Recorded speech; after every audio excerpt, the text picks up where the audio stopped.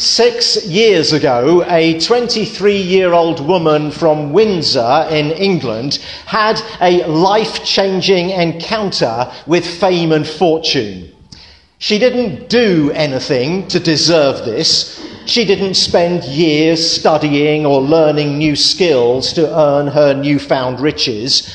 She didn't win the lottery, inherit it from wealthy parents, or make off with it in a bank heist. No, Gabriella Douglas now earns about £1,000 a day by simply showing up at places, smiling, shaking hands, and chatting mindlessly about the weather.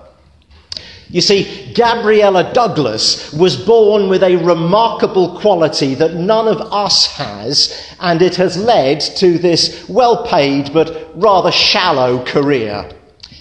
She is a dead ringer for Kate Middleton, the Duchess of Cambridge, the future Queen of England.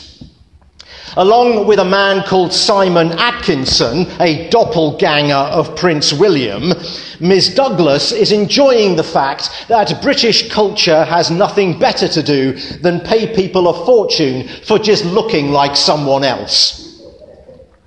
So imagine you're sitting on a bus in London and you look up and you see a couple that look exactly like William and Kate sitting opposite you. If you're smart, you probably think, this is Gabriella Douglas and Simon Atkinson pulling a prank and being paid by a tabloid newspaper. But if this day happens to be November the 7th, 2013, you would be wrong. This is not Douglas and Atkinson, but the real Duke and Duchess of Cambridge, riding a London bus just like normal people. They were doing it to benefit veterans through the Royal British Legion. The future King and Queen show up where you don't expect them. Sometimes a king will do that just for fun, or to raise money for charity, or to try to get into the shoes and the minds of their subjects, to understand their lives, to experience something of their daily grind, their joys, their challenges, their suffering, if that were possible. If you are watching season 3 of The Crown on Netflix, then you know what I'm talking about. Episode 3 reenacts an event from 1966 that traumatised the UK and which still haunts the nation's collective memory. The mere mention of the name makes my heart miss a beat. A school in a small coal mining town in South Wales named Aberfan is buried under a landslide of slurry, killing 118 children and 26 adults. This is brilliant but painful television. We feel the terror of the parents, the anger of the village, the grief of the nation, and one other thing. The agonizing struggle of a sovereign who has been trained from birth to not show any emotion and who is completely out of her depth when she visits the families of the victims and feebly attempts to make a connection with the common man and woman. Sometimes kings and queens fail in their duty to their subjects. Sometimes they excel.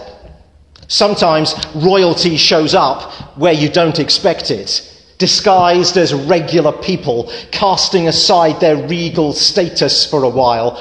They're found in normal homes, doing normal jobs, experiencing normal life. Once, it was even possible to find a king on a cross. It is the feast of Christ the King, but the gospel lesson is straight out of Good Friday. This king, this high king of heaven, really was in disguise. A disguise so cunning that at the time of his death, only a handful of people saw beneath the veneer to his true, magnificent, regal identity. A king on a cross. Sure, Pilate posted the King of the Jews above the head of the crucified Jesus, but I suspect this was sarcasm of a sick and twisted mind. And it was irony of equal cruelty that led the soldiers to hold a fake act of reverence at the foot of the cross, bowing and scraping. No adoration, but mockery. No crown of gold, but a crown of thorns. No staff of power, but a whip for his back. No wine in a goblet, but vinegar in a sponge. The Hebrew scriptures had led God's people to expect certain things of the Messiah. The king's job description had 3 parts to it: military, judicial, and religious. And in each of these ways, Jesus spectacularly failed to live up to the job description. If we had to give him an annual review on his work performance, we would nail him. But then we did anyway.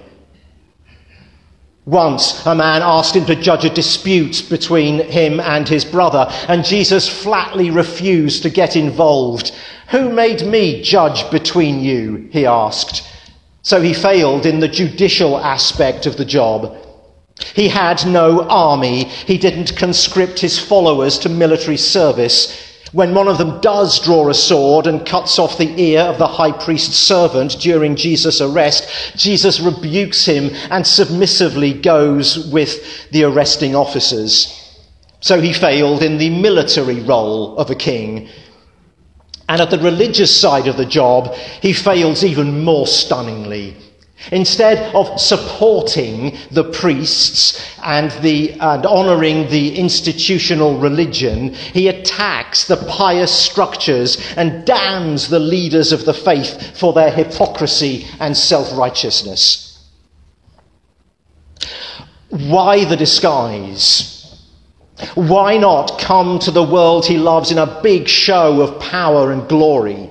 Why not show them who really is boss and leave no room for doubt? Sometimes I wish he had. I wish he still would. Come, Lord Jesus, and blast my enemies out of the sky.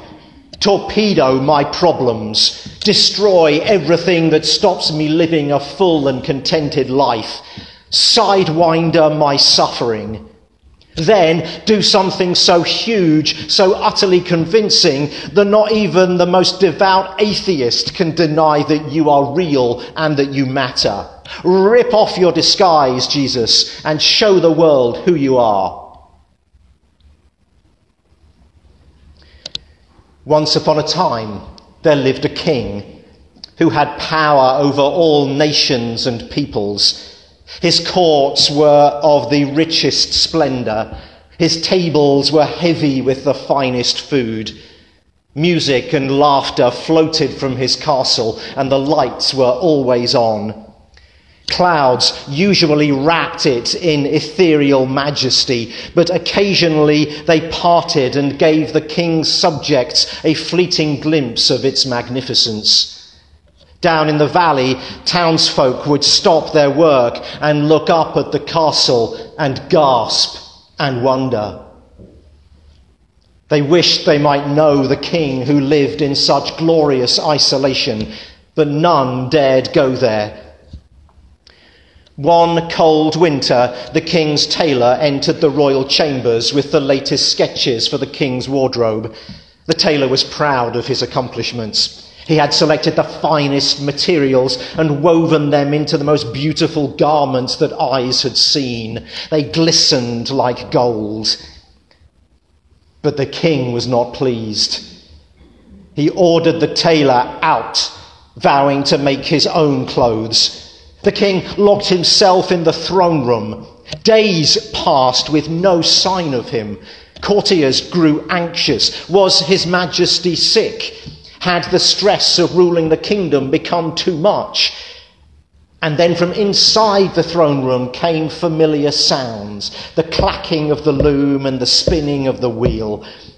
The court waited, suspense building to see what the king would make for himself. Whatever it was, they were sure to be blinded by the glory of it. Finally, the day arrived. The doors of the throne room swung open and out stepped the king. Everybody gasped. But these gasps did not stem of being overwhelmed by the glory, but shocked by the poverty. His Majesty was dressed in the shabbiest, most wretched garments imaginable. He had the choice of the world's finest material, but he chose to craft the clothes of a beggar. The stunned courtiers stepped aside as the king purposefully strode through the middle of them. "I'm going to the valley," he said.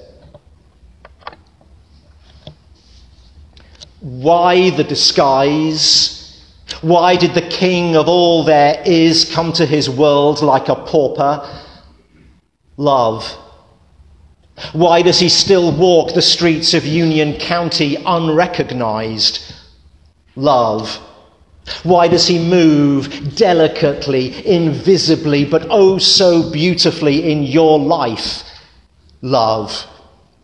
The kingdom of God is not a matter of power and show. It is about love for his creation, its people, and you. For those you love, for those in need, for those in pain. Yes, he even walked the streets of Aberfan 53 years ago, the fields of the Somme a century ago, and through the rooms and corridors of every aching heart in this day. It was for love he came. It was to die he came.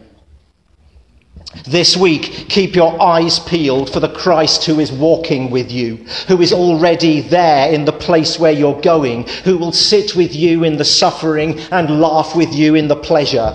The Christ who does not lord it over his creation or force his will on his subjects, but who submits to the will of an angry mob and a brutal regime, who responds to the insults and to his own murder with forgiveness, and even in his final agonizing moments thinks of others ahead of himself. We may mistake the kingdom of God for weakness, because the kingdom of God is not violent or coercive. We may mistake it for softness, because it doesn't threaten or manipulate. We may mistake it for foolishness, because it does not demand attention or push itself forward. The kingdom of Jesus is not of this world. It isn't born in strength. It isn't maintained by terror. It isn't sustained by fear. It isn't energized by revenge. It isn't served by human anger. The King of the Jews has become the King of new starts, the King of future hope, and the King of love. It's not even Advent yet, but I want to finish with the words of my favourite Christmas carol. Thou who wast rich beyond all splendour, all for love's sake becamest poor. Thrones for a manger didst surrender, sapphire-paved courts for stable floor. Thou who wast rich beyond all splendour, all for love's sake becamest poor. Thou who art God beyond all praising, all for love's sake becamest man, stooping so low but sinners raising heavenwards by thine eternal plan. Thou who art God beyond all praising, all for love's sake becamest man. Thou who art love beyond all telling, Saviour and King, we worship thee. Emmanuel, within us dwelling, make us what thou wouldst have us be. Thou who art love beyond all telling, Saviour and King, we worship thee. Amen.